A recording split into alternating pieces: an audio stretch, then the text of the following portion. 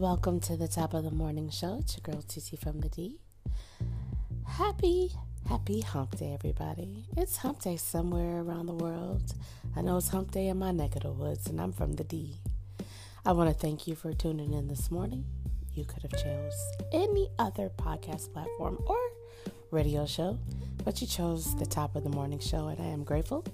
Whether you're listening to us on Spotify, iHeartRadio, Amazon Music, Anchor.fm, which is now Spotify for podcasters. We also have it where you can listen to the show on my YouTube page by way of headliner. Today's hot topic, we're going to kind of talk a little bit about, it kind of stems off a little bit of last night Tap In Tuesday.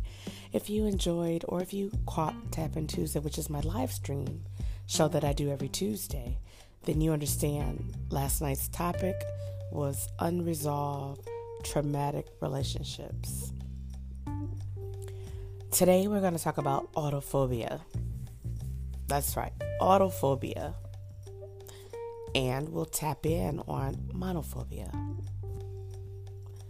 You might say, what in a lifetime special? What is autophobia, TT? Well, autophobia is when a person has irrational extreme fear of being alone, right? A person may experience this fear when they're alone. Now, think about, and it could be you, and this is no shade, this is really real. Are you that type of woman?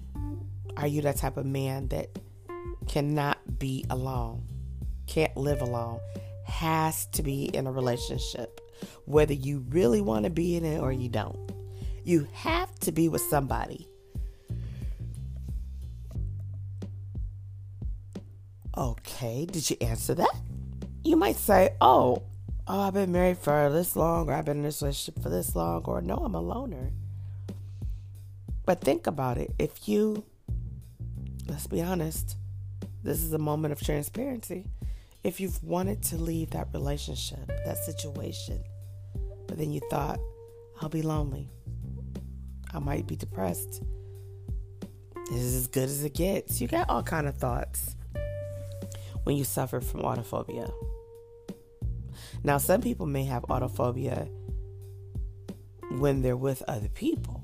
And in this case, the fear is really about isolation. They don't want to be isolated. And you could very well be with a room full of people but still feel alone. Now, in other terms that we could use, we have the isophobia, we have the aromophobia, and the monophobia, as I said. What's the difference between fear of being alone and loneliness?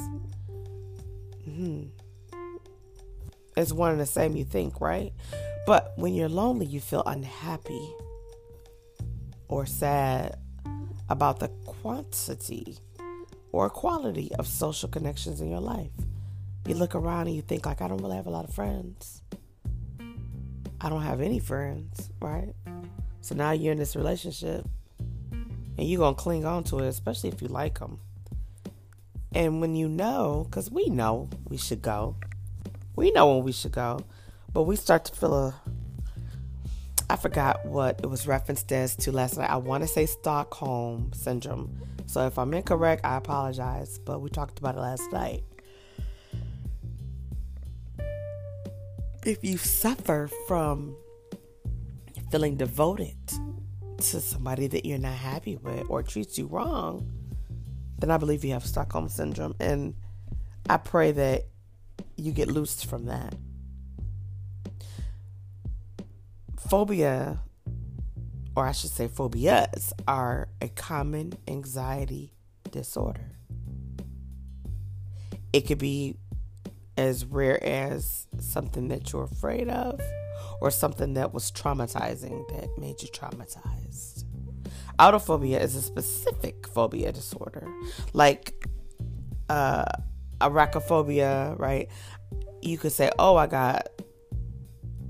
this is not a real word, but I got birdophobia.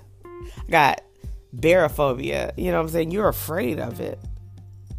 And how common is this autophobia?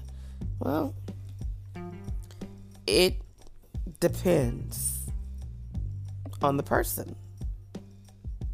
They say 1 in 10 American adults and 1 in 5 teenagers will deal with a specific phobia, disorder at some point in their life.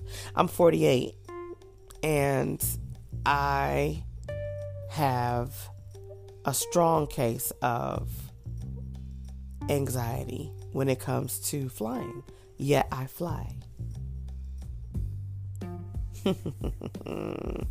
I'll tell you a risk factor or a few risk factors for autophobia. Borderline personality disorder, BPD. People with BPD have an intense fear to be rejected or turned down. And it's a mental disorder, which makes it intensified. Dependent personality disorder, DPD, not Detroit Police Department.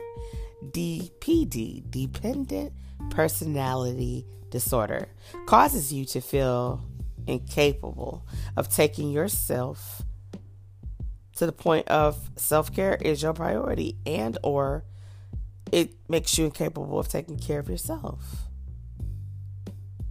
And then you have family history. Growing up with a parent or a loved one who has a phobia or anxiety, they're prone to pass it down. You inherit their habits, their thought processes. And let's not forget genetics. That's almost like family history, but genetics. Just think about, are you afraid to be alone? It's healthy to be alone. You know why? Because you get the opportunity to know what you want, not be told what you want. You make the decision on how you want to be and live with yourself. And choose wisely. That's what I would say.